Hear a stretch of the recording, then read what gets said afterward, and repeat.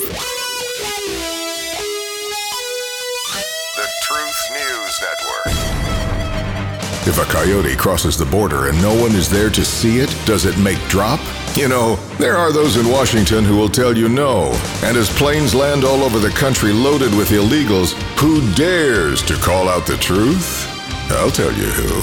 Dan Newman on TNN, the Truth News Network. And with today's lesson, here's Dan. By the way, when you talk about a coyote making drop, you do understand what that is. I just thought I'd bring that to your attention. It's exactly what you thought it was. Hey, good morning and welcome to Friday in TNN Live. Last day of the week, the work week, and we are so thankful that you joined us here. Let's pause just a moment to remind each other of what today is. We are celebrating all of our veterans, everyone who has served in the U.S. military, any and all branches. And we're not stopping there. We're celebrating all of our emergency medical activists around the nation that are the ones that go out, no matter what the emergency is, they're going to reach out and help us in a time of an emergency. EMS folks and our people in badges. Listen, these people who have done this and have left their positions, when they made those commitments and hit the streets of America, they put themselves in harm's way. And many, unfortunately, paid the ultimate price. But for those of you who are still alive today and you served, I want to thank you personally, and we at TNN Live, Truth News Network, want to thank you personally for your commitment to the nation. For all of those of you who have lost loved ones that were in service, we have a special day for you and for them, Memorial Day, that will happen next year. But even now, today, we want to think about those people and say, thank you for giving your loved ones that gave us their lives. Well, hey, here we are, election week. It's Friday after a Tuesday election, and we don't have a clue who's going to win the House and who's going to win the Senate. Listen, is it just me, or is this a brand new phenomenon? I don't remember having this happen. It happened back in, the contested Bush 43 race, the hanging chads down in Florida. But that was the first time anything like that had happened in any election in the U.S. And we went through a couple of decades almost without having it happen again or anything similar. But now it's almost become normalized that we're not going to get election results for a few days or a week or even maybe 2 weeks. I tell you what this does, this being what we're talking about here and this happening. It scares so many Americans because you know why? Where is it happening? It's happening in Pennsylvania, in Arizona, in Nevada, in Georgia. What are those states? Those are not all of those states that had the difficulty in getting their votes counted back in 2020. There are still a couple of more that aren't mentioned in the list of those I just mentioned, but every one that I mentioned are in those swing states. Are we normalizing the fact that every federal election we're going to have to wait because of the operating procedures within those states? Most everybody would say, oh no, they're going to get it fixed. They didn't get it fixed in 2 years. What makes you think they're going to get it fixed in the next 2 years? And then we're looking at 2024. You throw in those same congressional races. Every member of the House of Representatives comes up for election every 2 years.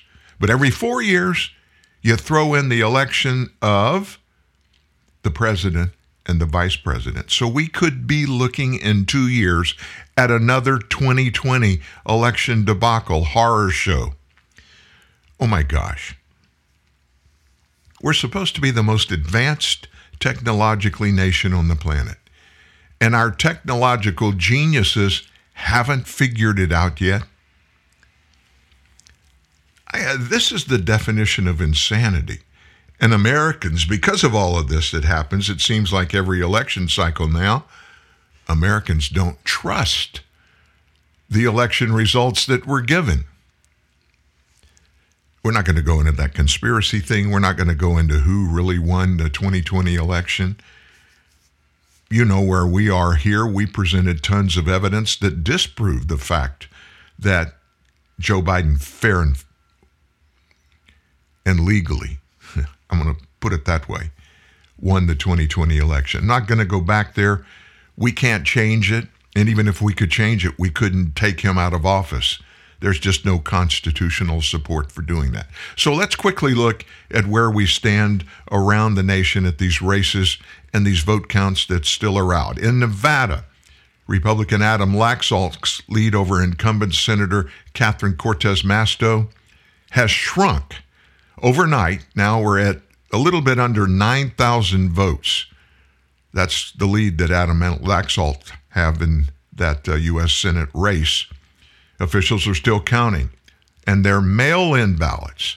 And these mail-in ballots that are being counted come from the state's largest counties. So the latest update puts Laxalt ahead just 8,988 votes over the incumbent, Cortez Masto. Now, his lead, almost 9,000 votes, is less than 1% of the total vote. Now think about that. 99% of them are already in. Only 1% left to count, and that puts Laxalt 9,000 votes ahead. Officials explain mail-in ballots in Nevada must be postmarked by Election Day, but they can get there as late as this Saturday to be counted. So much for the Election Day on Tuesday, right? November the 8th. There wasn't an election day on November the 8th. That was the beginning of the election week, 2 weeks, and the election month. We never know. They're just going to keep going until they get it all figured out. Election officials have been flooded with thousands of these late mail-in votes since Tuesday, as the margins between Cortez Masto and Laxalt remain tight. More than 12,000 ballots from Clark County, now that's Las Vegas, were counted last night, and that helped Cortez Masto gain 3,285 votes on Laxalt. Las Vegas alone. And Democrats have a nearly 10-point advantage over Republicans in voter registration there. The Republican challenger's lead grew by about 1,000 votes as ballots were counted from surrounding rural counties, but that gain wasn't big enough to offset the mail-in votes for the Democrat senator. Washoe County, the state's second most popular county, they counted more than 18,000 ballots overnight and gave Cortez Masto a net gain of 4,817 votes. Democrats have strong support in Reno and Sparks, but the rest of the county leans Republican, making it competitive. So officials in Clark County, that's Nevada's most populous county, and I mispronounced the state. Natives out there want it pronounced Nevada, not Nevada. Excuse me. Officials said late on Tuesday is the deadline to verify the mail-in ballots, while November 17th is the latest date they will release the final results. Can you believe this? This is really happening.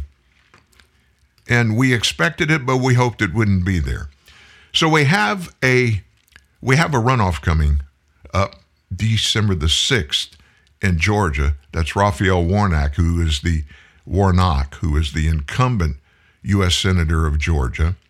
And Herschel Walker has challenged him. It's a very, very tight race. So between now and December 6th, you wait, you watch, and see how much money Democrats and Republicans spend, the parties I'm talking about, in Georgia.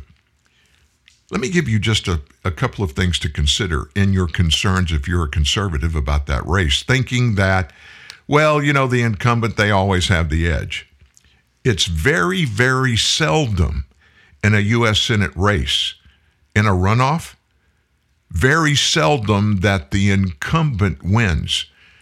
Why is that? Well, conventional wisdom says if they didn't do a good enough job in their first or second or however many races they ran and won previously and served, if they haven't done a good enough job to get reelected by the people in the general election, probably a big chunk of the people don't want them in office again. That would apply to Raphael Warnock. But here's the problem. Raphael Warnock and Herschel Walker both being African American, what's going to happen now between today or yesterday and December the 6th among the African American community? It's that you've got two of their own people. And I'm not being racist. I'm trying to be politically correct, though. Their own people. You have Raphael Warnock, who is a pastor of the Ebenezer Baptist Church in Atlanta. That's his first call. He's been in the Senate 2 years, and he's running for re-election. On the other side of the aisle, a Republican, a black man. Tim Scott from South Carolina is the only other African-American U.S. Senator. Can you believe that? The people of America in this season, this session, 2-year period coming up in the Biden administration, if Herschel Walker is elected, there will only be 2 black men or people in the U.S. Senate. To me, that's a crime. So Warnock and Walker, they pivoted to a decisive extra round of their Senate race, and they did so yesterday with blistering attacks of each other. This is just the beginning. Party leaders and donors around the country, you heard me right, not in Georgia, but around the country have geared up for a 4-week campaign blitz that could determine the control of the U.S. Senate for the next couple of years. Votes are still being counted in contests in Arizona, Nevada. The single December 6th runoff, the only one we have in Georgia, could either decide majority control, as did the state's twin runoffs back in 2021, or it could further pad one party's advantage. But neither Republicans nor Democrats were waiting for the Western states' results to begin scrambling for big money. This will be the next 2 weeks, 3 weeks. Is that right? Let's see. Today is the 11th. We're talking about the 6th, so we've got 3 weeks left in November and a week, so a month. In the next month, I promise you, the campaign advertising spending will set an all-time record. Both parties, they see this as the bellwether for this election. Whichever party can do the best job with their candidate between now and December 6th will control the U.S. Senate. And it's very likely, it's almost certain now, we'll talk about this in a minute, but the House is going to remain in the control of the Republicans that took a significant lead as the vote count started on Tuesday. So Democrats, they got to try to keep one House, and their best shot obviously is with this race, Herschel Walker and Raphael Warnock in Georgia. Now, the House of Representatives still has some undecided races. Few people, except maybe voters in western Colorado, would have thought about Representative Lauren Boebert, a Republican, to be in a really tight race in the rural mountainous district. The cable news figure known for her devotion to Second Amendment gun rights, and she's from Rifle, Colorado, no less. She was narrowly ahead of Democrat Adam Frisch in the 3rd District. That covers 26 counties. And if you know anything about Colorado, it's a very big area, those 26 counties in the West. This region of ski resorts, national forest, ranches, one of the most beautiful part of our country. It has coal towns too, and some desert mesas. It's long-bred, really low-key politicians. Boebert was elected in 2020. She broke that mold, and she's a fierce loyalist to Donald Trump, and she is still questioning the legitimacy of the 2020 election results.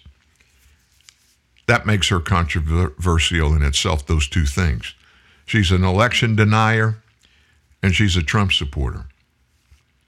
Later in the show, we're going to get into the Trump support stuff and what may be in the making there. Just looking at the numbers this morning in the Arizona election results, two races we're watching is the governor's race between Hobbs and Lake the Republican, and boy, it is razor close. Hobbs, 50.7% of the vote that's been counted, 50.7. Lake, 49.3. Just a little bit over a 1% difference. On the Senate race, Kelly, the incumbent, the Democrat, 51.7%. Masters, 46.1%. And Victor from the Libertarian Party, 2.1%. And Victor pulled out of the race. Of course, this was after a lot of those votes had been cast. So it may sound like 5 points is a big deal, but there were last night 600,000 votes yet to be counted. And I'm talking about Maricopa County in Arizona. That's Phoenix basically, which is a big city. But think about both of these races. And they're still counting mail-in and early ballots. 600,000 left. How in the heck can anybody figure out who's going to win this race? Kari Lake, who is that gubernatorial candidate there for the Republican Party, and she is a TV personality out there. She's gorgeous, and she speaks really, really well. She's not shy about how she feels about the race between her and Katie Hobbs. Now, let me tell you something about Katie Hobbs, the governor's race. This really bothers me and a whole lot of people that I'm friends with. Katie Hobbs is the Secretary of State of Arizona. Now, what does that mean? She is responsible for the operation of the Arizona election system. Right now, today, she's overseeing it. And she's running for the office of governor. And she's overseeing the election for the governorship of Arizona. You don't say a little conflict of interest there? So anyway, let's flip over to Kari Lake. Here's what she said last night. I'm 100% going to win. I have absolute 100% confidence that I will be the next governor of Arizona. How do you really feel? What do you really think, Kari? I think the Republican Party, she said, should continue along with the America First policies like we are, with solutions, common sense solutions.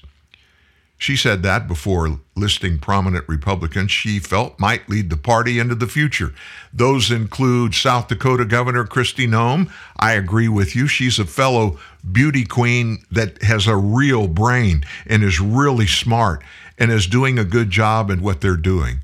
Also, Virginia Governor Glenn Youngkin, and of course, Ron DeSantis, Governor of Florida.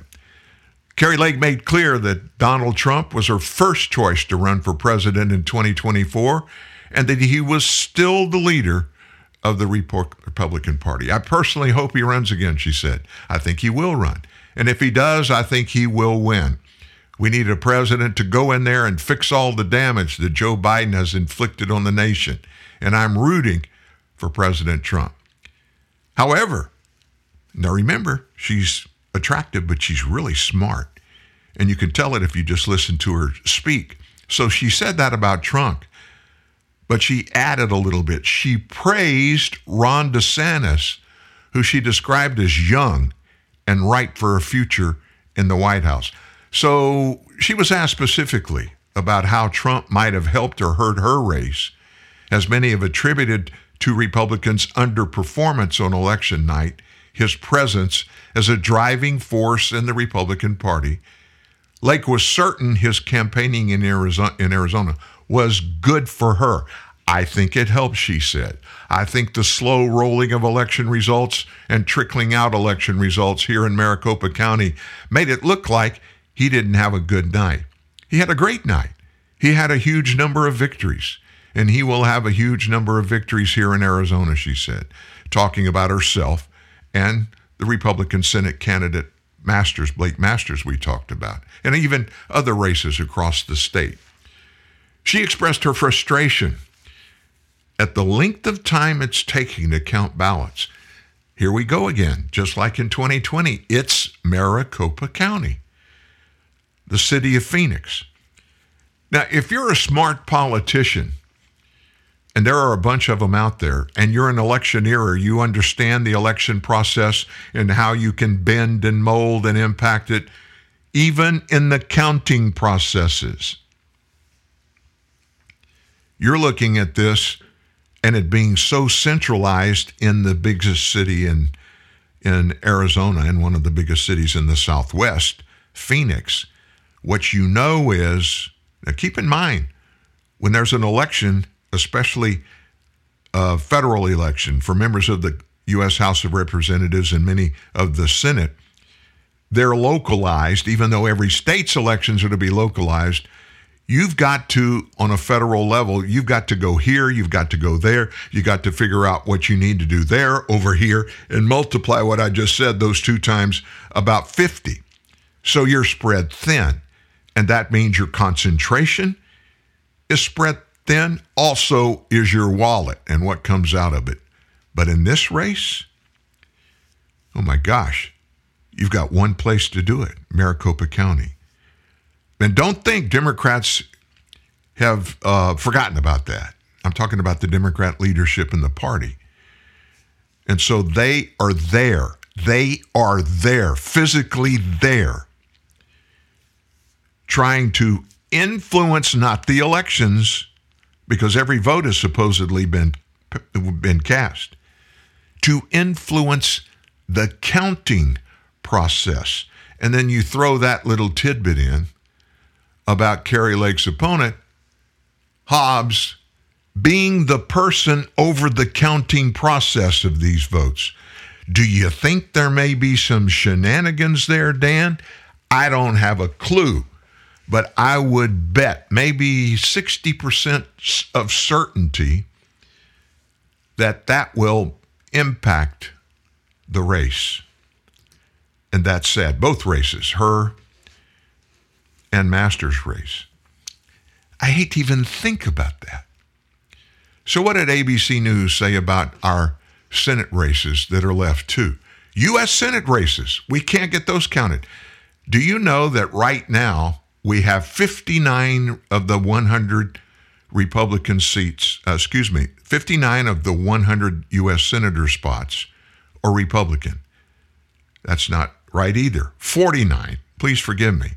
I've got all kinds of numbers and documents in front of me. 49 Republican senator seats are set. 48 Democrat seats are set. There are 4 spots left. It takes 51 to get the majority. Right now in the Senate, we're 50-50, but it's almost being like 51-50 because in the case of a tie, the president of the Senate cast a deciding vote. And the majority party names the president of the House, the U.S. Senate. So in a 50-50 tie, Kamala Harris, she's the president of the Senate. She would and has cast deciding votes. Even though it's 50-50, they've got a leg up. So what do we have to do? We have to get at least 51, preferably 52. There are 4 seats left open right now. Counting still going on. As it stands, Republicans appear likely to take control of the House, but any majority would be razor thin. And they're tied with Democrats in the battle for the Senate at 48 seats apiece. White House correspondent Mary Alice Parks joins me live now for more on that. Mary Alice, of the 4 Senate races left, Alaska's Senate race is almost certainly going to the Republicans. Georgia's Senate race is headed for a runoff on December 6th. Where do those last 2 races, Nevada and Arizona, where do they stand? Yeah, votes are still coming in. They're still counting the votes. These are 2 states that have a long tradition of early voting and mail-in voting. And so with close races there, this is to be expected. It just takes a while to open all of those ballots, to count all of those ballots. We remember that from a few years ago. In Arizona, right now, the Democrat does seem to have a more sizable lead, but there is still quite a lot of outstanding vote. I do think between the 2, Democrats are feeling a little bit more confident about their chances in Arizona. Mark Kelly has been, a popular senator. Like I said, he has a little bit more of a lead, but there's still a lot of outstanding vote to be counted both here and in Nevada. Now, Democrats outperformed expectations. Republicans didn't get this red wave that they had predicted. What else surprised you about these elections? Yeah, Dan, there's been a lot of talk about the Trump factor. You know, I was in New Hampshire covering the elections, and the candidates that Trump endorsed, both of them lost by a lot more than Republicans were even thinking. They thought they'd be close. They thought they would win. But I was struck that it wasn't really just Trump himself that came up on the campaign trail, but some really pretty far right and extreme culture conversations in the final days that I think was really off-putting to a lot of independent voters. A lot of those Trump-backed candidates talked about things like trans rights. They talked about a radical gay agenda taking over schools. And I think that language was just a little bit too far for some of those more independent voters that really were looking at issues like the economy and abortion and energy prices first and foremost. So I think right now the Republicans are kind of doing a lot of work sort of reassessing not only which candidates they picked, but which issues they focused on. Diane. Now, Democrats still have a path to keeping control of the House. So what does that look like? Yeah, it's narrow. It would be tough for them. They would basically need everything out west to still swing their way. But it is possible. There are a lot of races that still haven't been called yet. And actually, it's not just out west. I'm tracking a race out in Connecticut that still hasn't been called yet. There's a Democrat there who's trying to hang on to her seat. So basically, at this point, they would need everything to continue to break their way. Remember, they went in with only about a 5-seat margin. So it was always going to be incredibly tough for Democrats to keep their majority. Right now, it is still looking more likely that Republicans have the majority, but it is definitely going to be a thin one at that if they do win, Diane. All right, Mary Ellis Parks, we appreciate it. Thank you. That was ABC News, and I wanted to make that point clear again. ABC News. What's the big deal, Dan? They're just reporting the news. No, you heard the editorial segment in there by the correspondent when she said she'd been in Connecticut and in Maine and Connecticut. And she said it wasn't just about Donald Trump that those two candidates up there got beat pretty bad. She said it was some of those radical others that came in, talking about those radical things like, fuel prices, and that there's a lot of stuff going on in our schools where education elements have come in, and they were talking about transgender rights and stuff like that, where most people are thinking about energy, gas prices, the economy. Well, dadgummit, if that's what most people are thinking about, they all should vote Republican because the Democrat in the White House is the one whose policies are so radical. Do you know that yesterday, let me tell you about radical Democrats. Yesterday in California, a law went into effect that legalized abortion at 9 months. 9 months. Regardless of if the child has been born or has already been born, and a medical expert determines it's still not considered to be alive. Is that not the most egregious thing that you have ever heard of?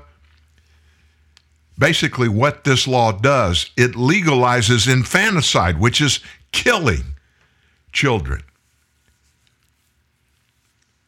I don't think she was thinking about that radical idea when she was talking about the Republicans that were, being radical in their thinking up in the Northeast. That was ABC News. And it's important for us to clarify who's telling us the story. Now, she mentioned that they were tied 48-48, Democrats and Republicans in the Senate. It's not. It's 49-48.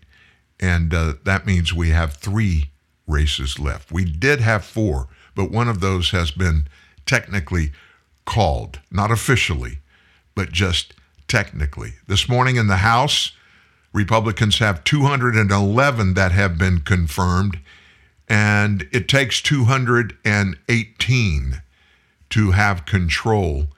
Democrats this morning had 192, so they got a far row to go. And as you heard her say, they got to run the table to be able to compete with Republicans. It looks like the Republicans have the House wrapped up, and that's a big deal because of a couple of reasons. House has hands-on oversight of people in the government. Lots of different ways that they can execute that oversight, including litigation, civil litigation. Also, legal actions that the House can take, the House Oversight Committee. That's number one. Number two is constitutionally, look what just happened to Joe Biden on his unilateral student loan forgiveness policy. In just a moment, I'm going to read you that judge's decision down in Texas. And that judge made it very clear that that Joe Biden had no constitutional authority to do what he did. Let me just tell you about it right now. It had been put on hold already based on a previous lawsuit, but this was epic because this judge laid out exactly why the Biden student loan forgiveness is unconstitutional. Let me quote the judge. Listen to this and listen closely. Quote, whether the program constitutes good public policy is not the role of the federal court to determine. Still, no one can plausibly deny that it is either one of the largest delegations of legislative power to the executive branch or one of the largest exercises of legislative power without congressional authority in the history of the United States. Judge Pittman continued, I'm still quoting the judge, in this country, we are not ruled by an all-powerful executive with a pen and a phone. Instead, we are ruled by a constitution that provides for three distinct and independent branches of government. The court is not blind to the current political division in our country, but it is fundamental to the survival of our republic that the separation of powers as outlined in our Constitution be preserved. And having interpreted the HEROES Act, the court holds that it does not provide, quote, clear congressional authorization for the program proposed by the secretary. I haven't heard a finding of a judge anywhere close to that negative, especially speaking and referencing the decision made by the President of the United States. Now, before we go to our first break, let me just give you something that ties in right beside this.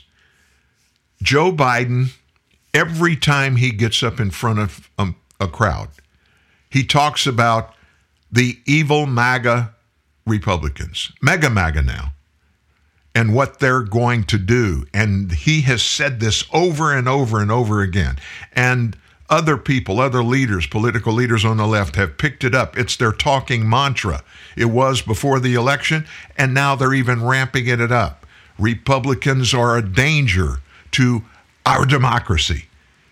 Republicans are going to destroy, if they take over, they're going to destroy our democracy. Democracy is under siege by the Republicans, those mega MAGA Republicans. I'm going to say this again.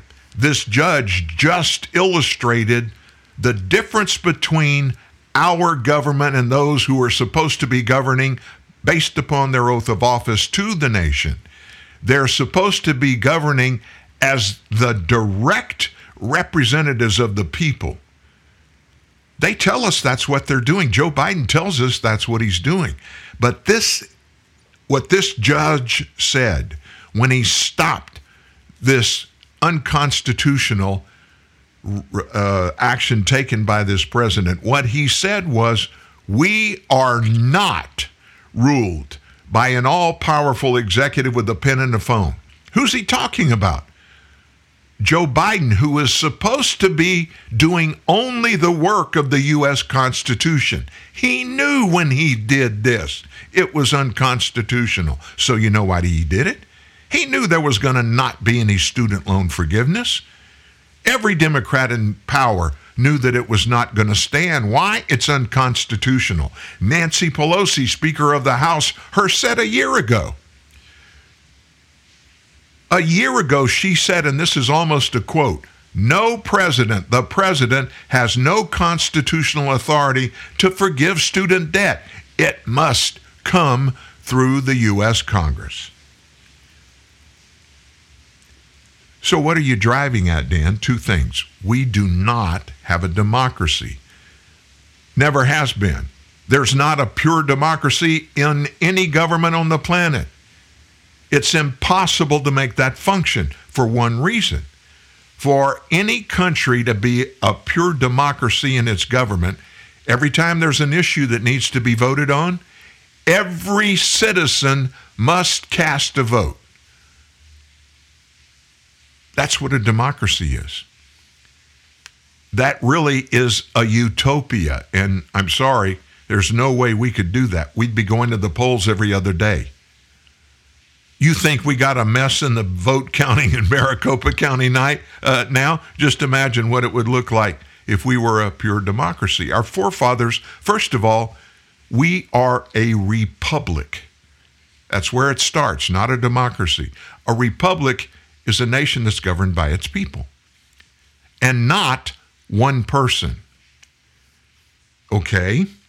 Secondly, because our forefathers knew there was no way we were going to be able to weigh in on every issue. When we crafted our federal government and put it in place, they decided we're going to make it a representative democracy, a representative republic.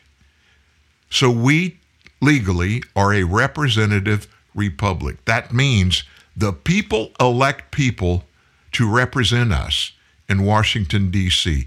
And both branches of the government that were established, the House and the Senate, they are elected by the people, and they are to govern by what the people they represent specifically in the states in which they come from. We live in a representative democracy. This judge, when he said this, quote, "In this country, we are not ruled by an all-powerful executive with a pen and a phone. Instead, we are ruled by a constitution that provides for 3 distinct and independent branches of government." And he continued, "The court is not blind to the current political division in our country, but it is fundamental to the survival of our republic that the separation of powers as outlined in the Constitution be preserved." What's he saying there? Joe Biden, he's an authoritarian wannabe and thinks that he can rule the nation with a phone and a pen. He can try, according to this judge, but it's not constitutional, and it's not going to stand, as it should not stand. It's a lot to take in, but when you need a refresher, it's all here. 24/7, 365. Every podcast, every blog. TNN, the Truth News Network. TruthNewsNet.org. Dinner, dinner, dinner. Every day you have to think of what's for dinner. Well, now Subway has a solution that is sure to please every person you have to feed for that last meal of the day. It's called Dinner Tonight. Every day after 4 p.m., Subway is offering a Dinner Tonight special, which includes 2 regular 6-inch subs, 2 bags of chips, and 2 21-ounce fountain drinks, all for just $11.99. This offer is available all day long on Sundays. Subway of Kodiak. Eat fresh. Have you ever wanted to learn a new language like French, Spanish, or Russian, but thought it would be too difficult and time-consuming? Then go to Babbel.com and try it for free. Babbel works because it's built around real life. It teaches you everyday practical conversations that you will actually use. In 15 minutes a day, you'll be on your way to speaking a new language in just a few weeks. Babbel uses a modern conversation-based technique that makes language engaging, fun, and memorable. It starts by teaching you words and phrases. Then, sentences gradually get more complex. Soon, you're practicing short conversations about real-life topics. Babbel is created by language experts who use the spaced repetition method to help you learn quickly and remember what you learned. With Babbel, you can speak a new language. Babbel. Language for life. Celebrating 10 million subscriptions sold. Now try Babbel for free at Babbel.com. Just go to Babbel.com and start learning a new language today. That's Babbel.com. Babbel.com.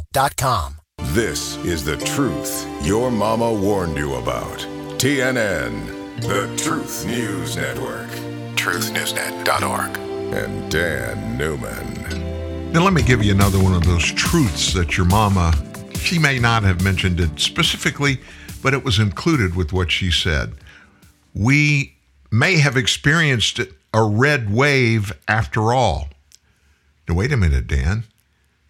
We're not just blowing everybody away. The conservatives, the Republicans aren't. So how could it be a red wave? Well, it just didn't translate into the electoral. We're having a little electrical problem here. So I guess that's why the slip of the tongue. It didn't turn out the way that it has historically accompanied major political shifts. After the initial wave of instant narratives by the pundits on election night, close observers are just now beginning to dig. What are they digging for? The reasons underlying the model-shattering disconnect. You may not realize this, but Republicans are currently winning the national popular vote for the House in Tuesday's midterms, and not just winning by a big margin. That's according to the Cook Political Report. Specifically, Republican candidates have so far gotten 50,672,592 votes as of 11 o'clock last night. That's 52.3% of the total ballots cast. Democrat candidates, by comparison, have so far received 44,802,597 votes. That's 46.2% of the total. Now, wait a minute. According to those numbers, Republicans are 6 million votes ahead. That's right. But remember, this nation is not ruled by a pure political victory by majority number of votes. This support for the Republican Party appears to fit with what pre-election polling had suggested.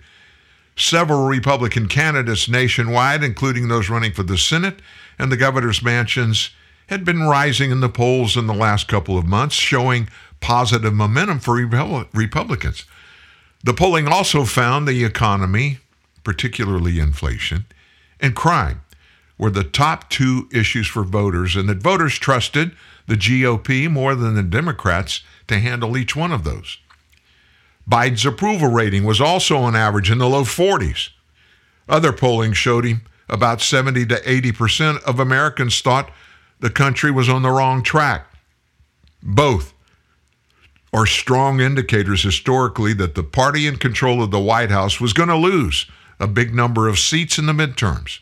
But Republican hopes for a landslide, red wave victory faded Tuesday night as Democrats did better in House races than was expected, and they won key Senate and gubernatorial seats that were considered to be vulnerable, but the Republicans supposedly had an edge. So as of last night at 11 o'clock our time, Central Time, neither party has secured a majority in the House or the Senate. More ballots to be tallied, more states to be decided. Republicans are leading and still likely to win control of the House, but by a much smaller margin than was expected. The Senate, I got to be honest with you, the Senate, it just drives me crazy. It's anyone's guess as what that's going to happen. It's going to be razor thin if either party gets the majority. It's unclear right now what explains that glaring incongruity between the Republicans' underwhelming performance in terms of winning seats on one hand and its big lead in the popular vote on the other. The craziest thing, Republicans are winning the House popular vote by 6.4%, but they're just scraping by in the race for control. Republicans still are projected to win the popular vote. This is really interesting, but it's nerve-wracking, to say the least. Republicans were slightly more popular among independent voters, we are being told, but on Election Day, a majority of independent voters voted for Democrats. Republican candidates had a 4-point lead among independent voters due to independents' widespread dissatisfaction with the state of the economy and Joe Biden's policies. After ballots were cast, Democrat candidates won independent voters by 3 percentage points nationally, and that caused battleground races up in Pennsylvania, Arizona, and Georgia to swing in the Democrats' favor. Independents also shifted toward Democrats by bigger margins in many states with close Senate contests. That includes 19 points in Pennsylvania, 28 in Georgia, more than 30 in Arizona. Even though the poll found that independent voters were unhappy with inflation, high gas prices, and Biden's policies and Biden himself, 40% of independents said they were undecided on which party they would vote for. That was just 2 weeks ago. They said that. Democrat Pennsylvania Senate candidate John Fetterman beat Mehmet Oz by 4 percentage points on Tuesday. That's according to the New York Times. Democrat Arizona Senator Mark Kelly, he's got a 5 percentage point lead over Republican opponent Blake Masters. That's of last night. Roughly 49%. Are you following? These numbers are all over the place. How do they expect us to follow all of this? And not just follow it, to be confident that what they're telling us is the truth. I'm not the only American that doesn't always just accept everything the government tells us. There are tens of millions of us. Tens of millions.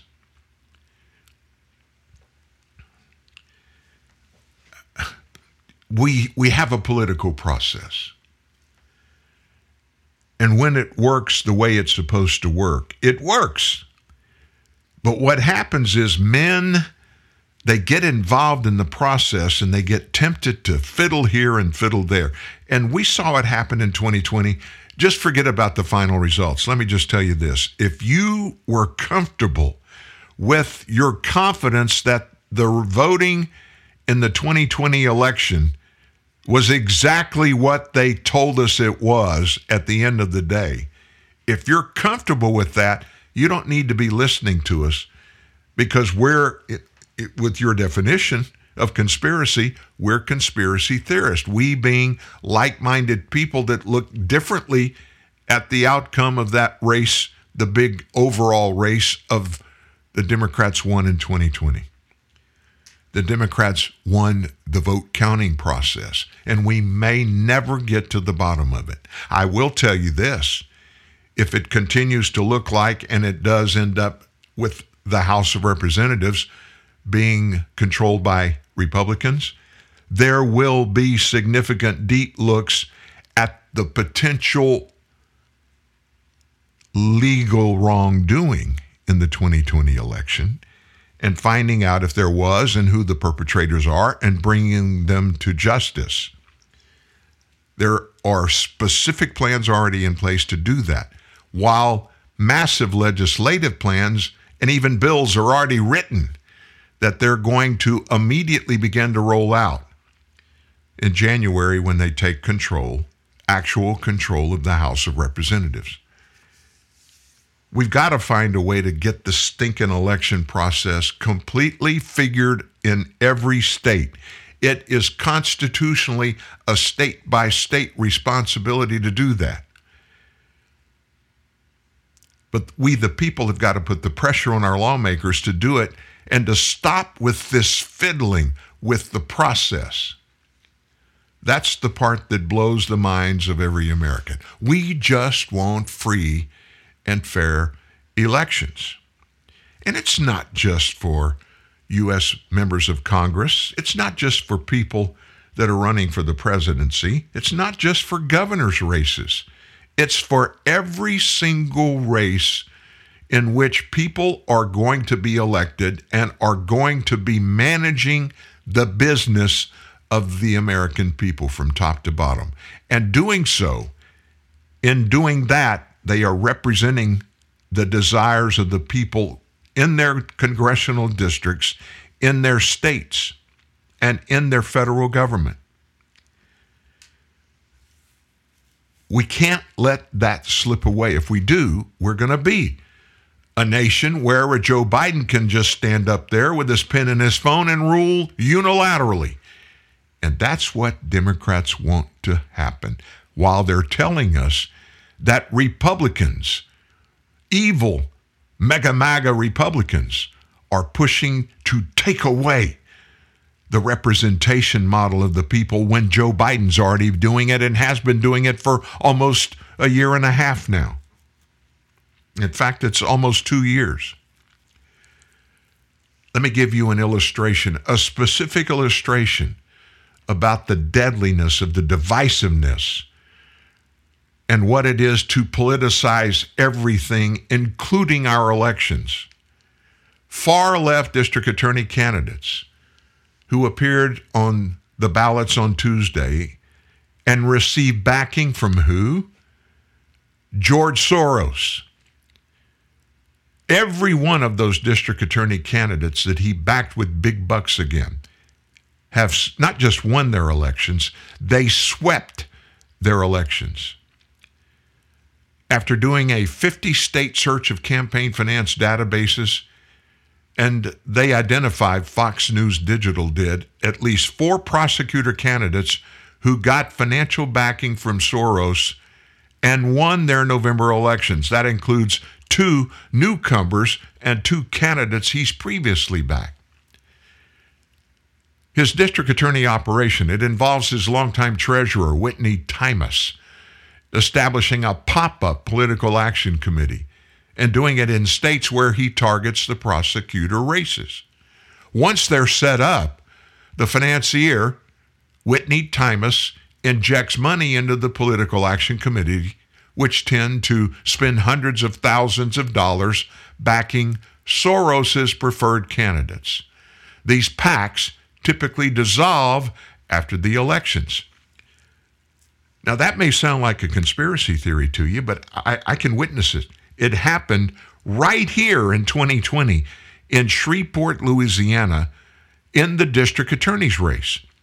All of a sudden, now we're in this is not a big section, a very populated area. We have a good population in Northwest Louisiana, but not large. We're not talking about 1 million people. We're talking about a few 100,000.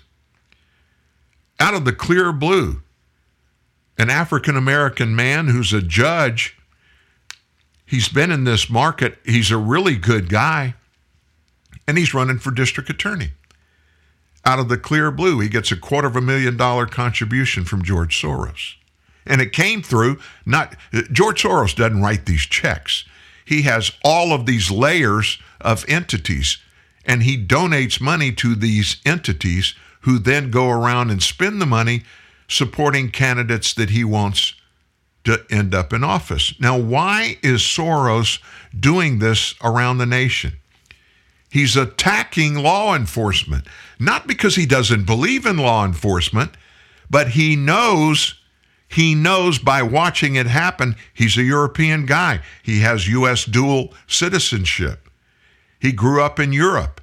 He watched all of the overthrows happen, governments being toppled, whether it was to become a democratic nation or to throw democracy out and become an authoritarian nation. He's watched it happen. The single most powerful entity in altering, changing the political infrastructure in a nation is law enforcement. And so what he's done is he has reached out in the U.S. and found candidates running in these local prosecutor district attorney races that are anti-police. And he gives them donations to spend to get them elected. Why? To do the same thing we're watching happen in New York City. We've been watching happening in Los Angeles County. It happened in San Francisco. these DAs come in and they go soft on crime. And we get a horror story or two every day here at TNN Live of where somebody commits murder, rape, and they just get a slap on the wrist and they're released with no bail. Even murderers. And Soros, he did it in the election. He'll continue to do it as long as he is allowed to do it.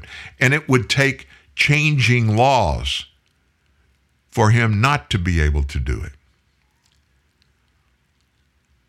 So what are we going to do about our Senate elections that are left?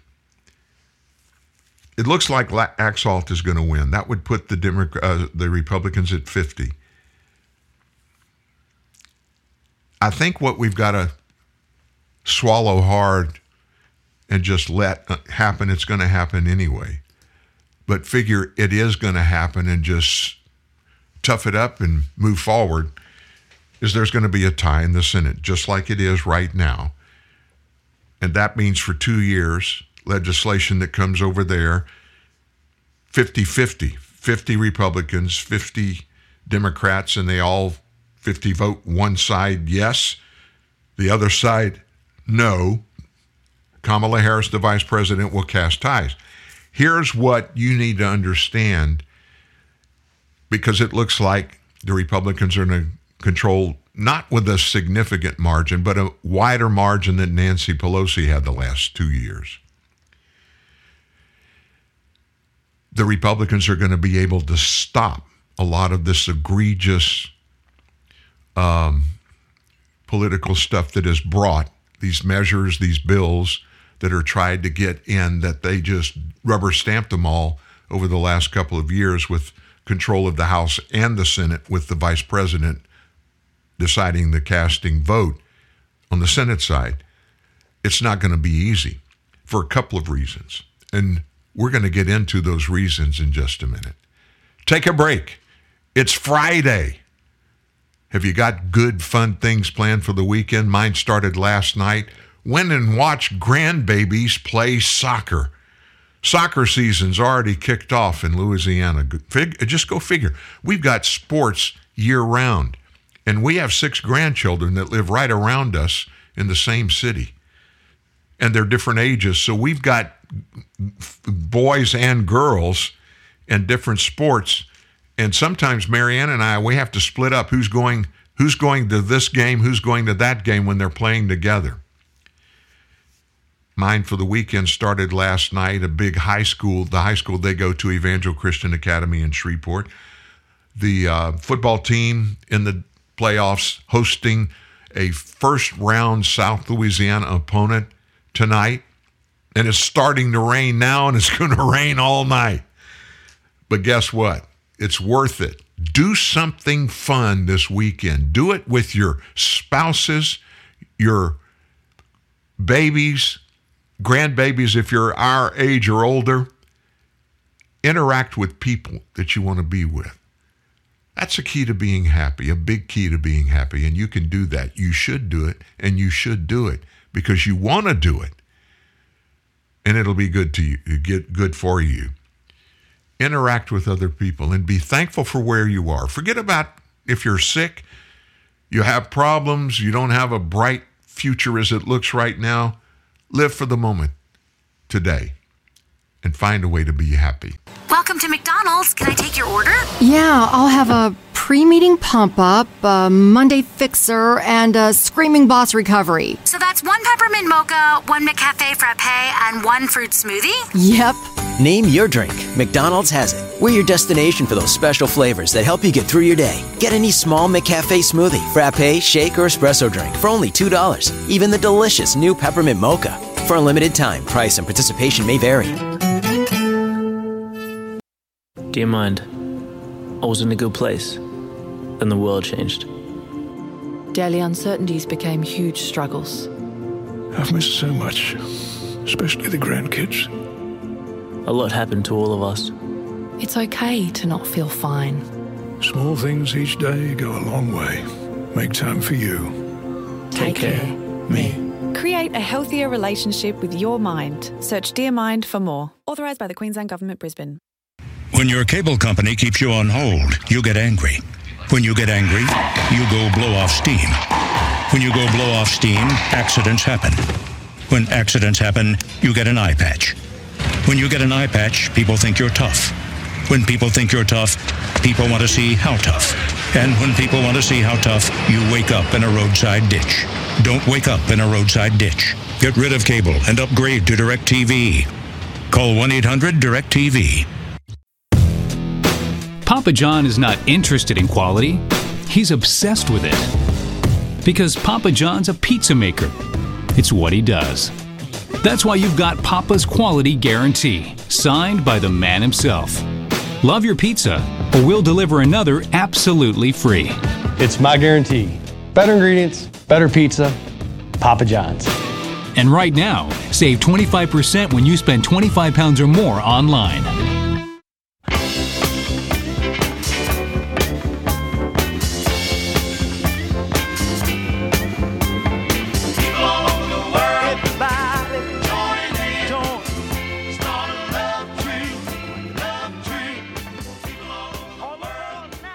That was going on, that song was, back in the 70s, The Love Train. I got to be honest with you, I wish in many ways we could go back then. And I'm not an idiot. I understand, I lived through it, that we didn't have total unity in the U.S. back in the 70s. But we were still living in what my parents told me it was like back in World War II. Similarly, in other words, the American people were still together in spite of differences. We've lost that. The OJs aren't around anymore to give us another version of a get all aboard the love train. I don't see it if it's there, a love train circling the nation right now. And that's sad. I'm an optimist. I'm always looking for the good things and bad things that I see that impact me. Sometimes I find them, sometimes I don't, and I try my best when I don't to be able to live through whatever it is. But there is more division now than I can ever remember in the nation. And it still exists even in the races. I mean, the 2022 election's supposed to be over, right? But it's not. We all know that. And over in Georgia, we hadn't talked much about it, but there's a big December 6th runoff race between the incumbent Raphael Warnock, the African-American pastor of Ebenezer Baptist Church in Atlanta. That is his job. And then he's running against Herschel Walker, an NFL star, an All-American, Heisman Trophy winner. And Warnock has a lot of skeletons in his closet, as does Herschel Walker. So it was decided they're going to be in the runoff. Raphael Walker just went nuts yesterday. He kicked off his second, Senate run by tearing into Herschel Walker. He told the crowd in Atlanta that Herschel has a, quote, disturbing history pattern of violence against women and against his own family. Now, what he was talking about, Warnock was talking about a claim from Walker's ex-girlfriend that he allegedly threatened her life in 2012, which the Republicans' campaign has called baseless, and Warnock hasn't presented any evidence to prove that Herschel Walker actually did anything. We've seen that Herschel Walker, he said, has a disturbing history pattern of violence against women, against his own family, and he refuses to take responsibility for that, Warnock said yesterday. He refuses even to answer a question. So the question right now is this: is that who we want representing Georgia? Neither candidate got 50%. There was another person running which split the vote.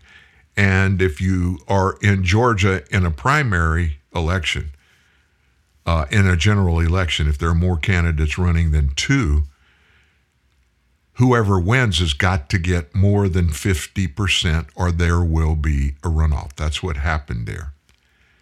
And it's going to happen December 6th. Oh, I didn't mention any of garbage in Raphael Warnock's past. Well, not his past. Right now, today, he's the boss at Ebenezer Baptist Church.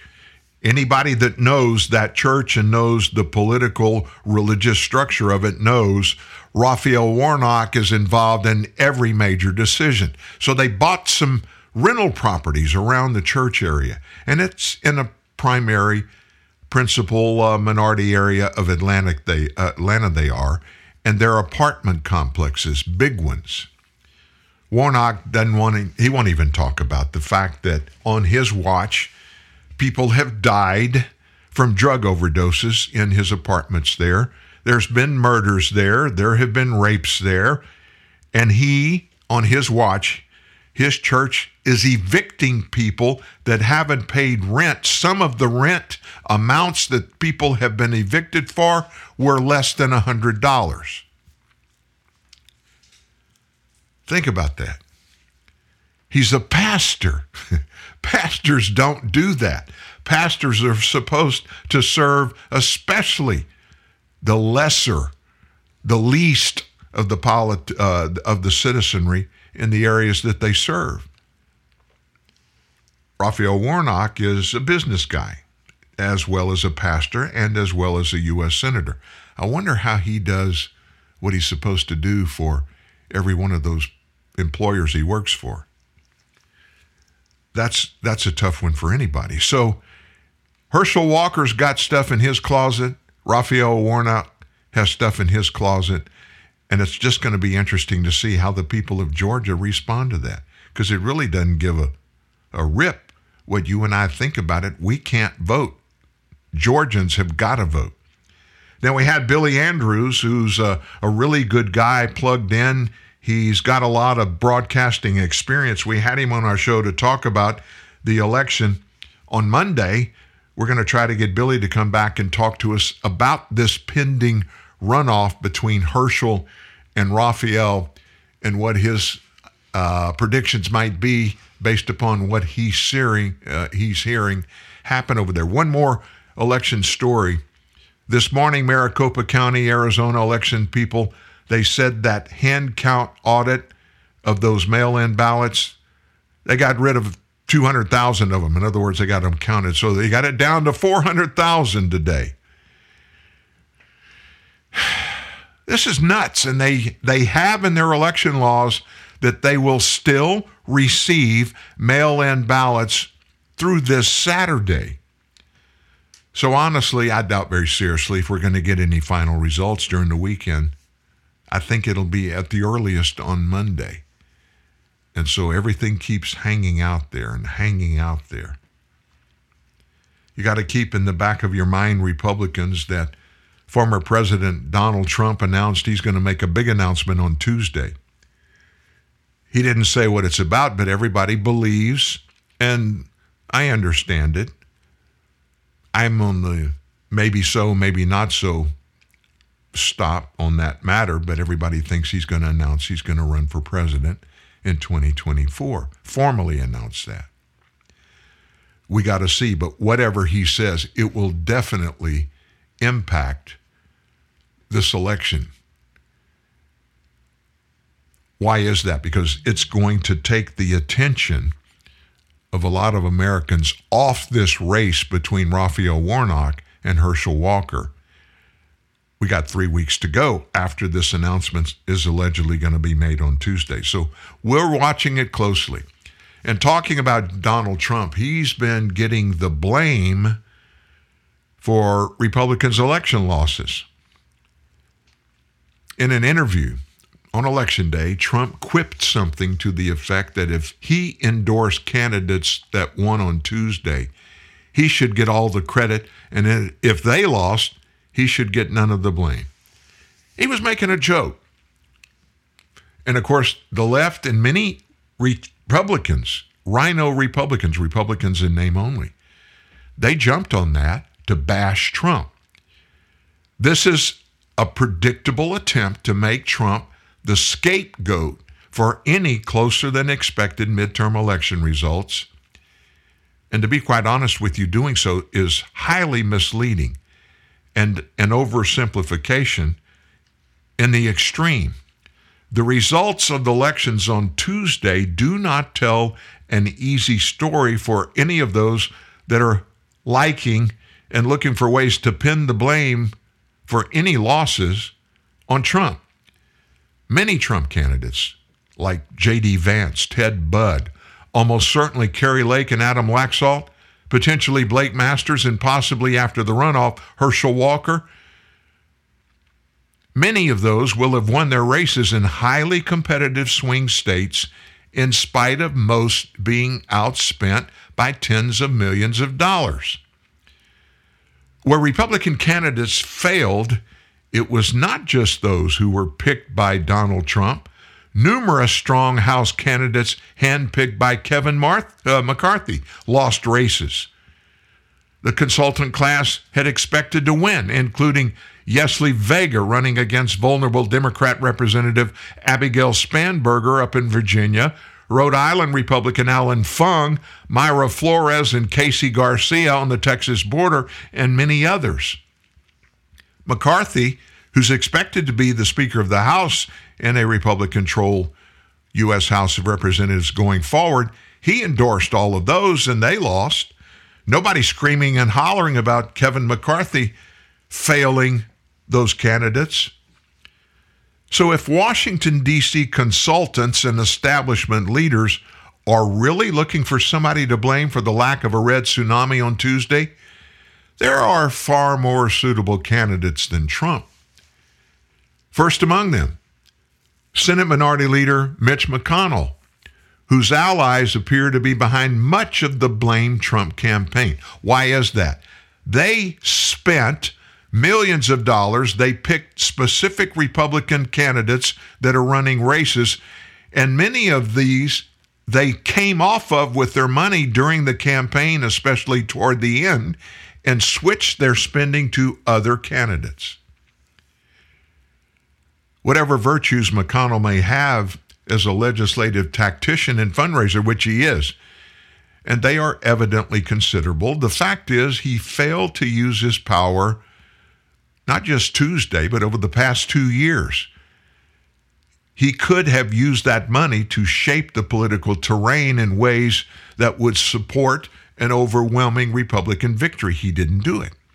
Even worse, he actively undermined Republican candidates at critical points during this campaign cycle. At no point in the past 2 years have Americans seen McConnell and other top Republican leaders in Washington pick real and effective fights with the Biden administration. Did you notice that? At no point have they managed to focus the nation on real controversies that would be politically advantageous to the Republican Party. Trump's gone. Trump's gone. All these political powerhouse people that we're talking about, they're glad he's gone. But in his absence, the Republican Party establishment has reverted to Mitch McConnell's preferred style of opposition. Passive.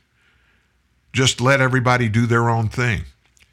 That's the reason Donald Trump won in 2016. He refused to do that. He called everybody out for their wrongdoing, regardless of if they were Democrats or Republicans. And that PO'd, and you know what the P and PO stands for, that PO'd a lot of establishment Republicans, rhino Republicans. Now, what's a rhino Republican? Who might be that? Look at Mitt Romney. Mitt Romney is a Republican in Utah. Let me tell you what a rhino is. Mike Lee, a senator, probably the most plugged-in attorney in the United States Congress regarding the Constitution and the rule of law. That's Mike Lee. Mitch, he's sitting there, Mitch McConnell. He's not supporting Mike Lee. He's not sending money or spending money for Mike Lee. Mitt Romney's sitting there. He would not even endorse Mike Lee in his own party, in his own state for Senate. This kind of stuff, it plagues the Republican Party. Time and time again, Mitch McConnell has proved unserious about opposing the overreaches of the radical left.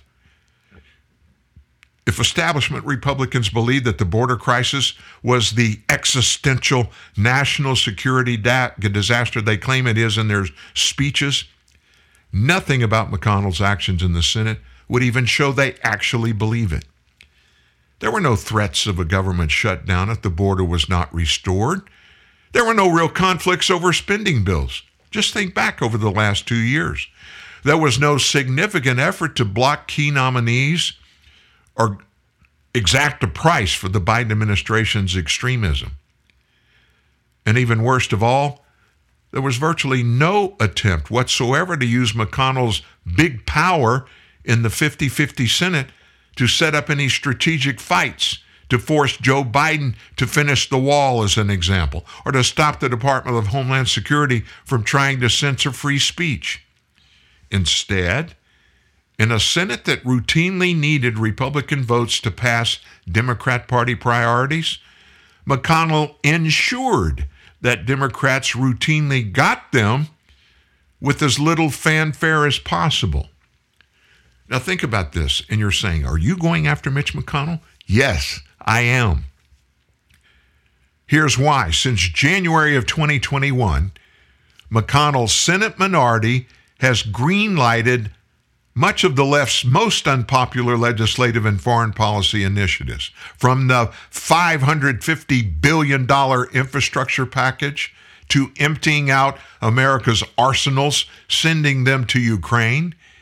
Even if he intended to pass the tens of billions for Ukraine, an effective Republican opposition leader would have insisted on including provision to secure our own border in the process. Mitch didn't even mention it. The American people would have rallied to the Republican side. That would be the kind of leadership that could have forced the media to give some coverage, any coverage at all, to congressional Republicans doing something useful. Instead, Mitch's theory appears to have been that he could win the Senate majority just by default. He knew all of the American people, the ones that aren't bureaucrats or elected officials in Washington. He knew that everybody else can't stand what the Biden administration, well, let me take that back. Not the Biden administration, but Joe Biden unilaterally himself has done. We, the people, conservatives, we're looking to the Senate. We're looking to Mitch McConnell for 2 years now. And he didn't do anything to stand up against this stuff. When asked what Republicans would do if given the Senate majority, he replied that he would tell us after they had won. Think about that. No plans. Well, if we win, I'll just sit down and start working on some stuff we're going to do, instead of doing what I know factually the House of Representative leadership and the Republican Party have put together on January, whatever the day is. If they take over the House of Representatives, they've got a handful of bills that are already written, ready to go to the floor or to committee, whichever they have to do to be debated on and passed, that is going to bring all of this Biden insanity, bring it under control. Mitch has done none of that. Looking back, there appears to be a bunch of big mistakes. Republican leaders in Congress succeeded only in making themselves invisible and allowing Democrats to drive the subject of national conversation to other issues like abortion. And then there's that one we talked about earlier, democracy. Oh, and January 6th. To make it worse, McConnell actively actually attempted to sabotage pro-Trump Republicans on the general election ballot for Tuesday's election, presumably because he thought they would not back him as a majority leader, and concluded he'd rather be a leader of a Republican minority than part of a Republican majority with someone else at the helm. In other words, he wants to keep his job, but he doesn't want to do the work when he gets it, just like he didn't do it in the last 2 years. At a very important moment of the campaign, just as voters were tuning in late in the summer, many were looking at the Republican nominees for the very first time. McConnell, who through the years has forced upon us any number of losing clunker candidates, he decided the time was right to publicly attack the Republican Party's nominees. He baselessly, no evidence for it, called into question the competence and credibility of candidates like Blake Masters, J.D. Vance, Herschel Walker, and Dr. Oz. And in doing that, he advanced the left narrative that the Republicans' candidates were weird, they were fringe, they were extreme, and doing massive damage to their prospects, just as countless voters were forming their first impressions. In fact, every one of those candidates were remarkably impressive and accomplished people in their own ways. The candidate quality deficit is a convenient, self-serving, and blame-deflecting myth. But voters got the message. Even Mitch McConnell didn't think they deserved to win. Forget about the people's thoughts. Forget about the people's choices.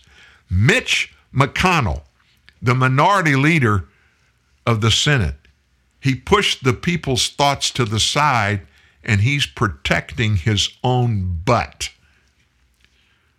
For all the venom that has been hurled at Donald Trump by establishing Republicans, including Mitch McConnell, since Tuesday night, perhaps the most selfish and shocking act of the cycles was when, in the closing weeks of the campaign, McConnell poured $9 million into the state of Alaska, saturating the state's airwaves, not in an effort to ensure the Republican Party's candidate won, but that she lost. You're kidding, Dan? No, I'm serious. Listen, McConnell spent those precious resources to bolster Rhino Lisa Murkowski against Trump-backed Kelly Tshibaka. Murkowski, who is a McConnell ally, has repeatedly insisted on running in the general election after being roundly rejected by Republican primary voters. She was personally responsible for the imposition of the ranked choice voting system that foiled Republican voters' desires this year in the state's House race as well. So McConnell spent big on Murkowski's behalf, despite the fact she recently voted to confirm Biden's radical Supreme Court Justice Ketanji Brown Jackson after she had voted against Brett Kavanaugh.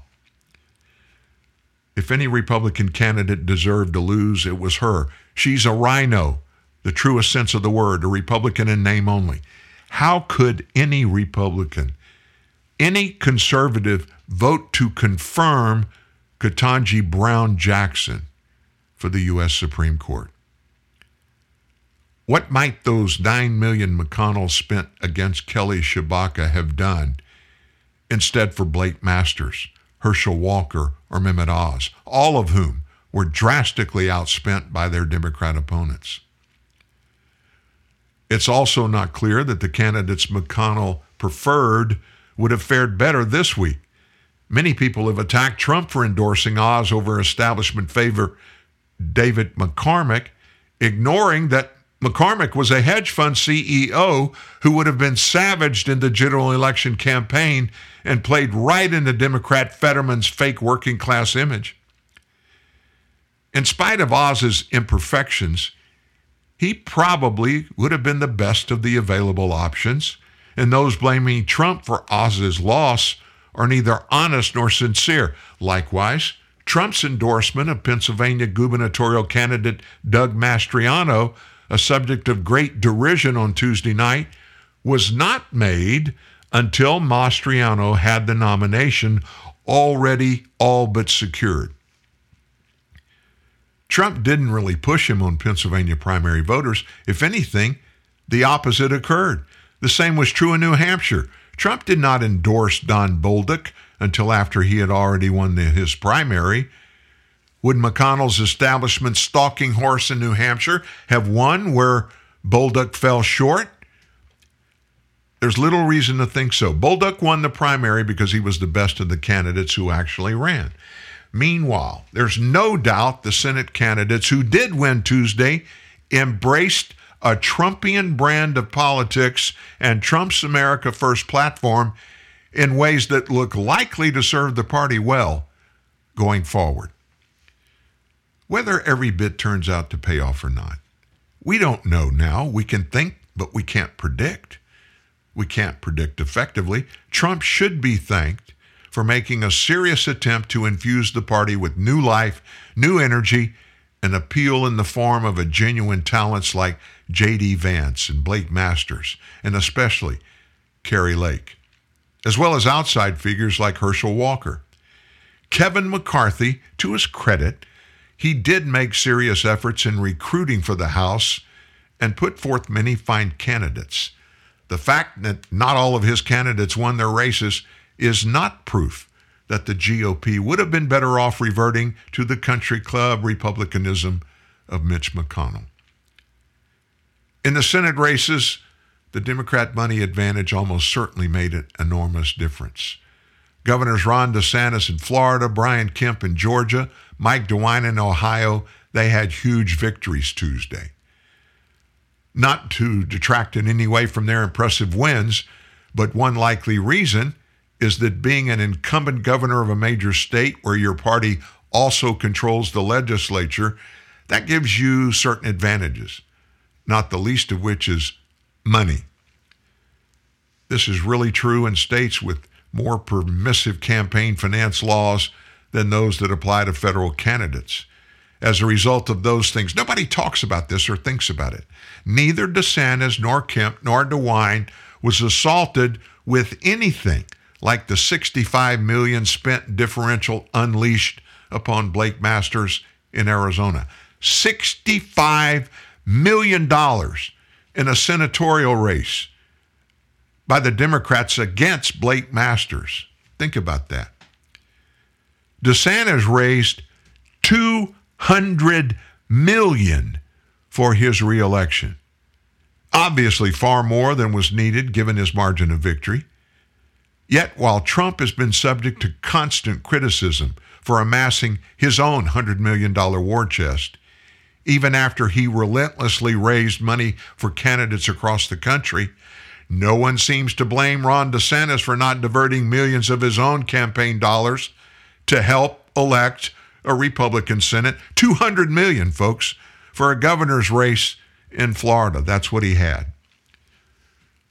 So what does all this mean? Ultimately, the naysayers trashing Trump for supposedly hindering Republicans in the midterms are precisely the same voices who have desperately wanted to get rid of him for years. And they predictably seized on an unmet expectation Tuesday to go after him again. And they'll go after him again and again and again. Why is that? Trump is the most aggressive politician in my lifetime, 69 years old, that has declared, I am an all-in Republican. I'm all in for the rule of law. I'm all in for the U.S. Constitution. I'm all in making elections fair. There aren't many people elected or bureaucrats in Washington, D.C., even though they may wear the GOP tag. There aren't many that prescribe to share Donald Trump's opinions about governing. And let me tell you what that means. That means we are being attacked. Conservatism in America, true conservatism, not political party, but true conservatists are being attacked by people who claim they are just like us. So not only are conservatives and conservatism under attack by the Democrat Party, they're under attack by a bunch of Republicans. That's why Joe Biden was elected. That's why, because Republicans aren't united. thanks in part to Senate Minority Leader Mitch McConnell. There could be a switch of leadership in the U.S. Senate after the first of the year. And I got to be honest with you, if I had a vote, I've never met Mitch McConnell. I know a lot about him, and I know people in Kentucky that are very close to him. If I could kick him out, I'd do it in a heartbeat. It didn't matter. It wouldn't matter to me who was replacing him, because I have confidence in conservative senators to pick somebody. But Mitch McConnell, I'm sure you know his history, his personal history. His wife is the daughter of one of the biggest Chinese moguls there is. She served in an appointed position in the Trump administration. So, her dad is a communist Chinese tycoon. He's in the shipping industry. You don't think there might be some conflict going on? I don't doubt it. And I'm guessing. I don't know anything. But I got to be honest with you. We got to stop picking our political candidates just because of who likes them. We've got to begin as Americans, if we want to fix this thing, we've got to do our own digging. After somebody announces they want to run, we got to vet them ourselves and find out who they really are, not based upon what they tell us, but based solely upon what they do that can be verified. That's what we at Truth News Network and TNN Live are about. Finding those who are factual, who are committed to righteousness, honesty, the U.S. Constitution, and the rule of law. Listen, unless we get to the point where we say those elements, they cannot be compromised. If we're going to support you, you've got to show us that's what you believe. Otherwise, we're going to move on. Luxury. The aroma is full-bodied, the flavor is decadent, the touch divine, and the drive? Yes, the drive of luxury is simply infinity. Introducing the Infinity Luxury Test Tour.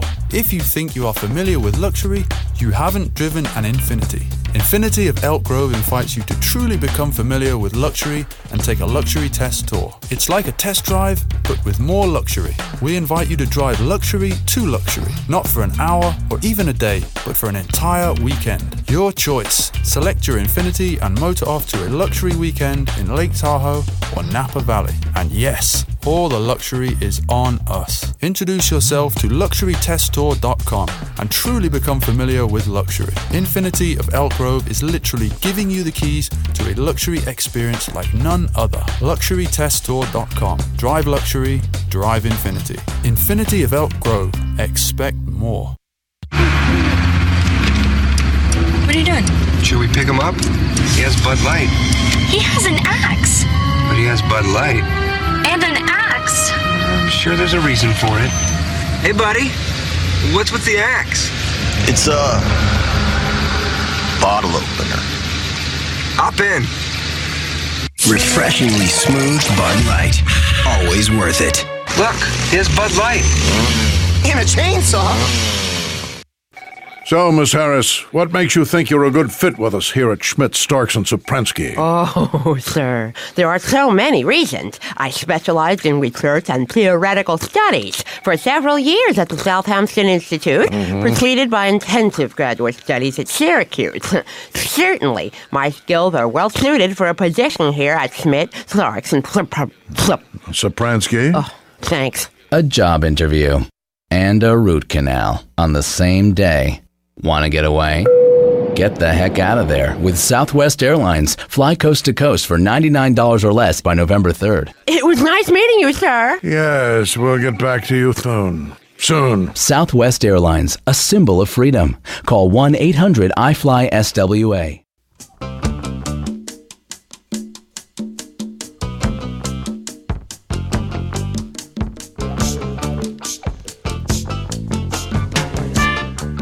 Well, that's a good weekend song. Weekend coming up. Cisco Kid Was a Friend of Mine. That was another fun song from the 70s, maybe even the late 60s. I can't remember.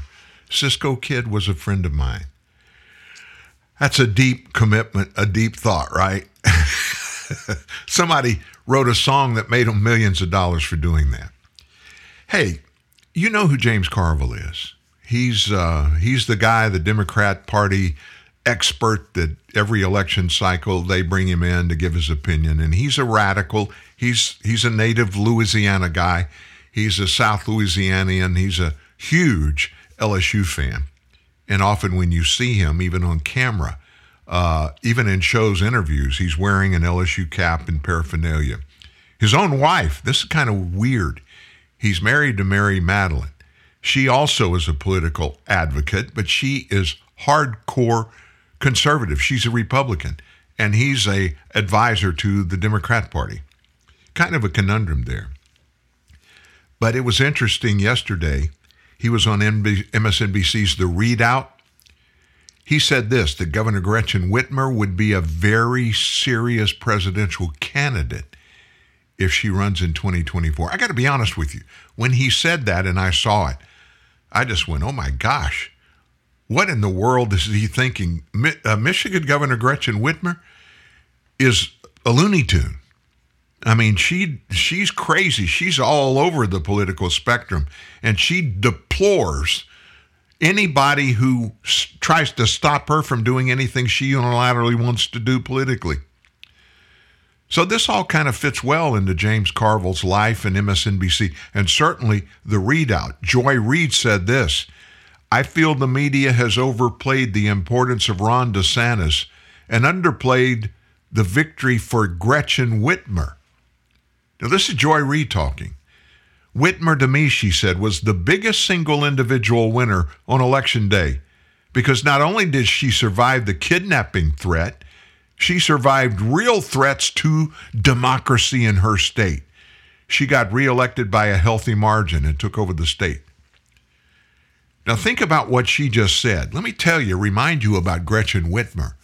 She is, or at least she was during the pandemic, the most totalitarianist politician in the United States. She took people in Michigan to court if they on their own decided they couldn't afford and therefore they were not going to shut down their businesses.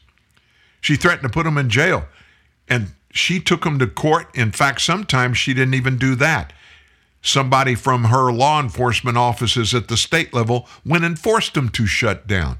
All the while, her husband got in trouble because they obviously on a big boat on an inner lake in Michigan, and he decided the family on the one weekend needed to go and get out on their boat. Now, this was during an egregious statewide Gretchen Whitmer total lockdown.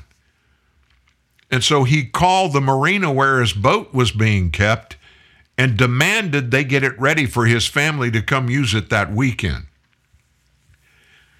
That makes national attention, of course, but nobody held her accountable. Nobody said anything about it. Obviously, enough Michigandans didn't feel like that was a bad thing. They reelected her. How in the heck that happened, I don't know. But anyway, Joy Reid, she revels in this about Gretchen Whitmer. So she's got James Carville on the show.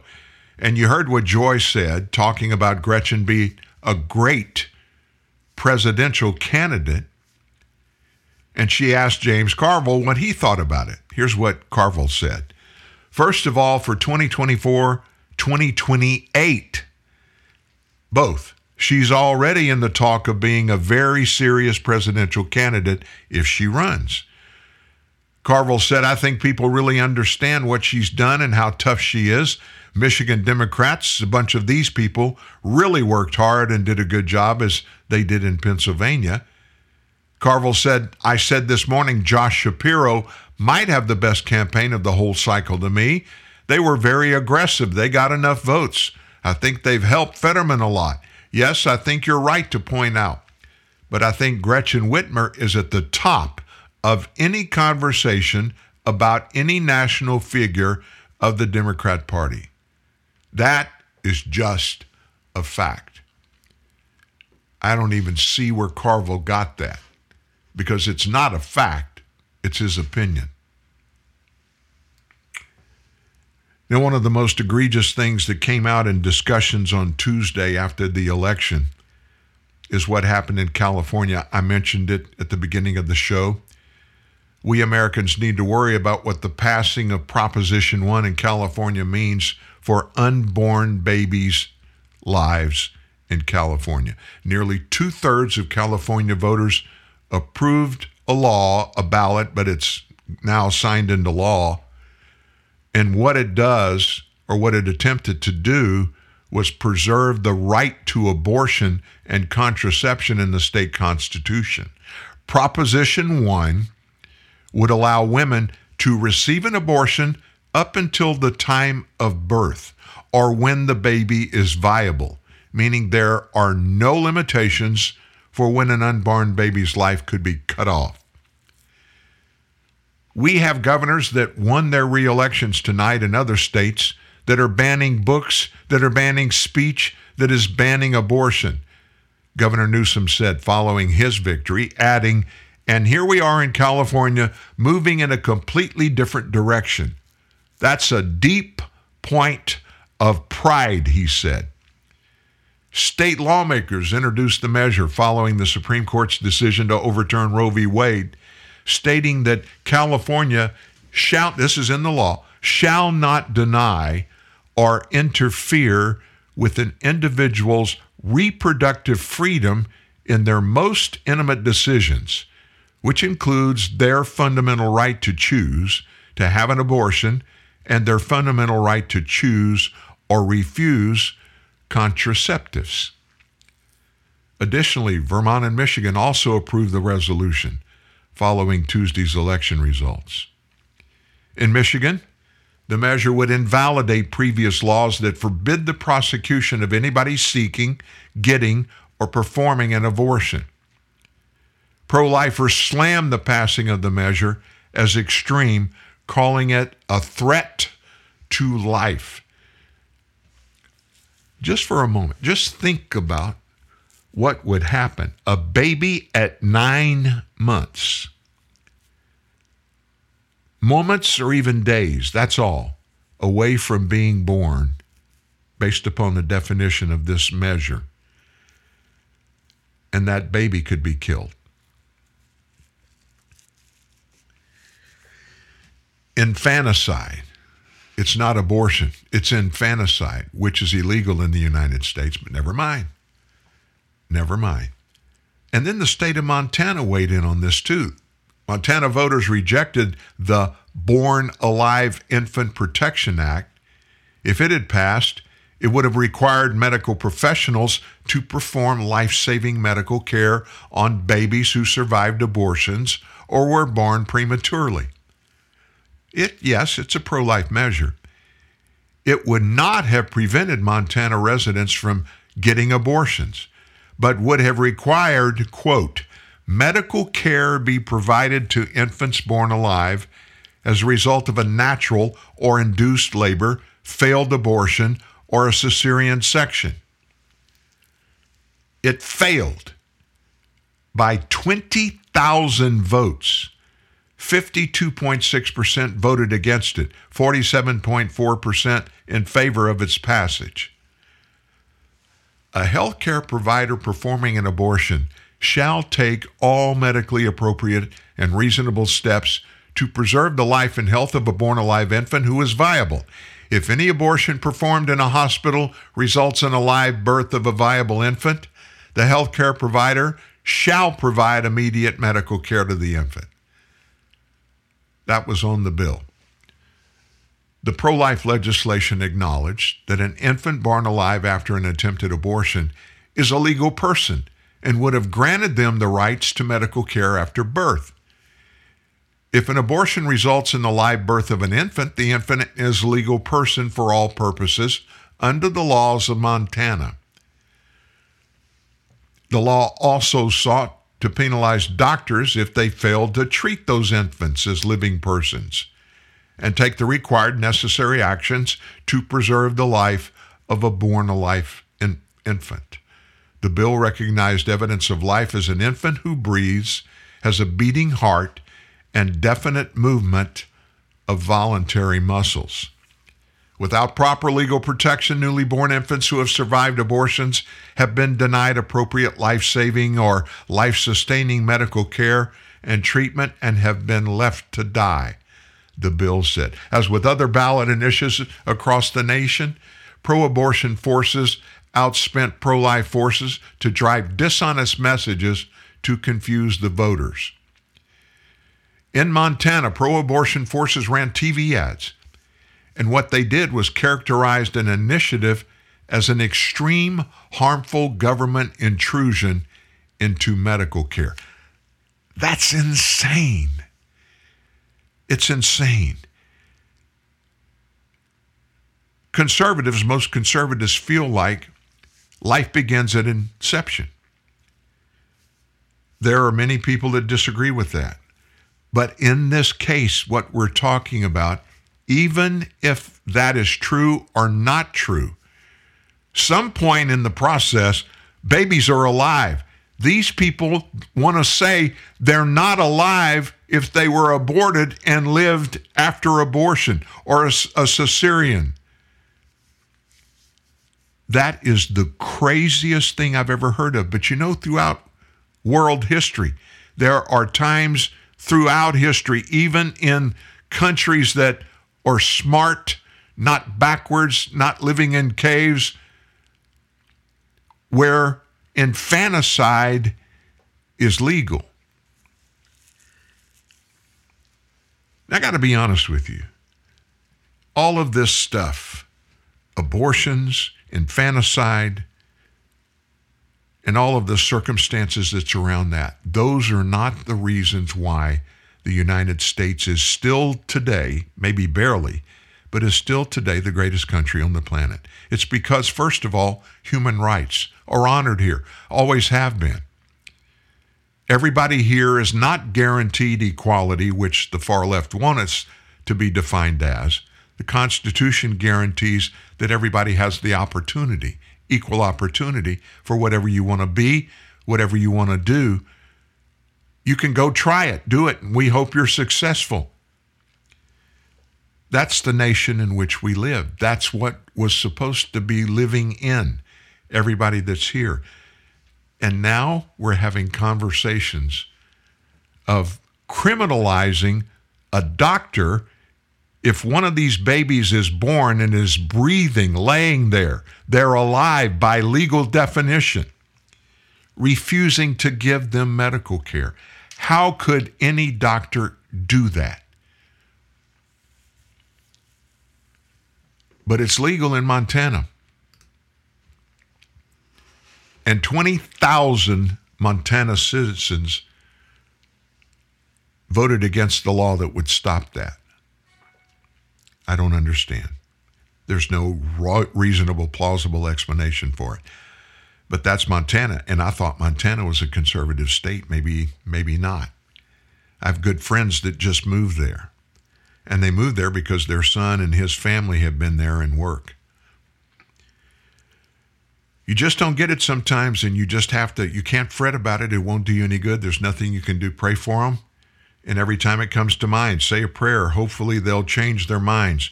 But as of right now, if there's a baby on the operating the delivery table and it's breathing and it's alive, they're not going to try to keep it alive. An illegal alien that has been deported 7 times from the U.S. is now facing charges that he committed at least 5 rapes over the course of almost 20 years. Carlos Nava, he's now 46 years old. He's from Mexico as an illegal alien. He's facing multiple sexual assault charges in Clark County, Nevada.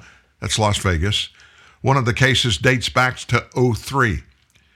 Prosecutors are accusing him of raping prostitutes in Las Vegas and even kidnapping one of them. After he was arrested this summer in July, Nava was given a $5,000 bail and released from jail with an ankle monitoring GPS tracker. Since 2002, he's been deported from the U.S. 7 times after having crossed the southern border via Arizona and California. His most recent arrest got him deported from here to Mexico back in 2020, but he returned on an unknown date. He has a criminal record that includes battery and domestic violence. He's due back in court this month, and more charges are expected. Oh, by the way, none of this would have happened if the administration in power and all these trips across our southern border illegally, if they had enforced federal law. He would have never raped. 5 rapes. He would have never done a single one if the government, the laws that the government had passed legally, were enforced legally by the federal government, people that are having the sole responsibility to protect our southern border. Why would anyone think otherwise? Why would anyone think it was okay not to enforce the law? Now, if you're trying to figure out why there's such a hard push to get amnesty for any and every illegal that comes in, let me tell you why. Farming investors are pushing Congress. Let me define what pushing Congress is. They're waving money. Hey, hey, hey. Hey, hey, hey. They want these farm investors, they want Congress to give them legal authority to import their own workforce and to pay those foreign employees with shares of U.S. citizenship snatched from American voters. Let me define this. Investors and lobbyists want Congress to create a new labor pipeline, plus an amnesty program for at least 1 million current illegal aliens. How could they do that? They want Congress to pass the Farm Workforce Modernization Act during the lame duck session, which is going to happen between now and when the new Congress takes over in January. Lame duck. Lobbyists are hoping the public can be distracted by a bunch of other drama that's going on, and that a handful of retiring Republican senators will help them push the giveaway over the Senate's 60-vote barrier and through a packed, chaotic, lame duck session before Christmas. But there's a political problem for the Republican Party. The party can't win majorities in 2024 if they betray their voters after they ran on a migration reform agenda in 2022. Exit polls in Tuesday's midterms showed that immigration is the top issue for 1 in 7 Republican voters. Immigration was deemed more important than crime, abortion, or gun rights, and was ranked second in importance after inflation. A true farm workforce modernization effort would encourage the mechanization and the automation through subsidies, not amnesty for illegal aliens and guaranteed flow of cheap foreign laborers for years to come. That's R.J. Hoffman talking, the government relations chief at the Federation for American Immigration Reform. He slammed the stoop labor sector within agriculture, saying, agricultural automation is the future of the industry. And another amnesty and massive expansion of a guest worker program is not. Yep, they're up there. Lots of big money. And they're doing it to get more. Lots of big money. Farm laborers, here's how it works. If they're legal, if they're here, they're legally the employer. They've got to report, put them on the payroll, register their Social Security number as being an employee. They have to withhold taxes, and the employer has to match the half of the Medicare Social Security number that's withheld from legal employees' paychecks and send that to the government. So what these big farm owning investment opportunities are doing is they're hiring illegals so they don't have to pay that.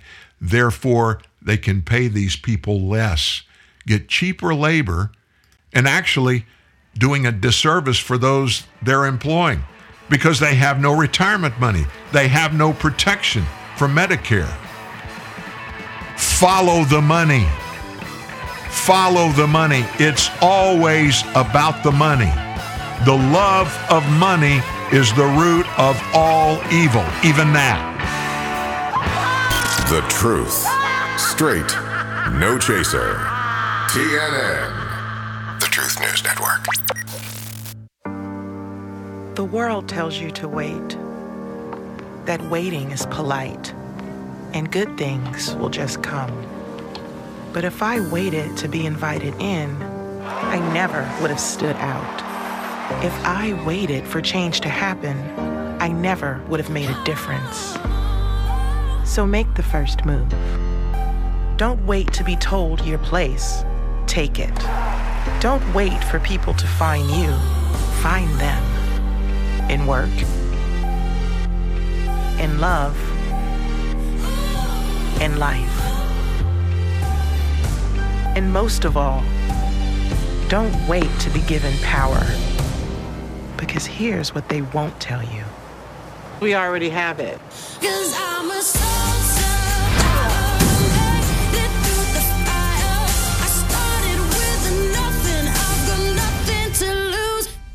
Here's the latest traffic report. Looks like miles of trouble-free driving with Napa Auto Parts. Your local Napa Auto Parts dealer in Modesto has a full line of quality parts for your car or truck. Napa Auto Parts keeps America running, and Modesto Auto and Truck is ready to keep your vehicle running in tip-top shape for years to come. So if you think your car or truck needs help under the hood, think of Napa Auto Parts at Modesto Auto and Truck Parts, 924 G Street in downtown Modesto, 529-8342. 529-8342. In a world where truth is in short supply, you have an abundance of it right here. TNN, the Truth News Network.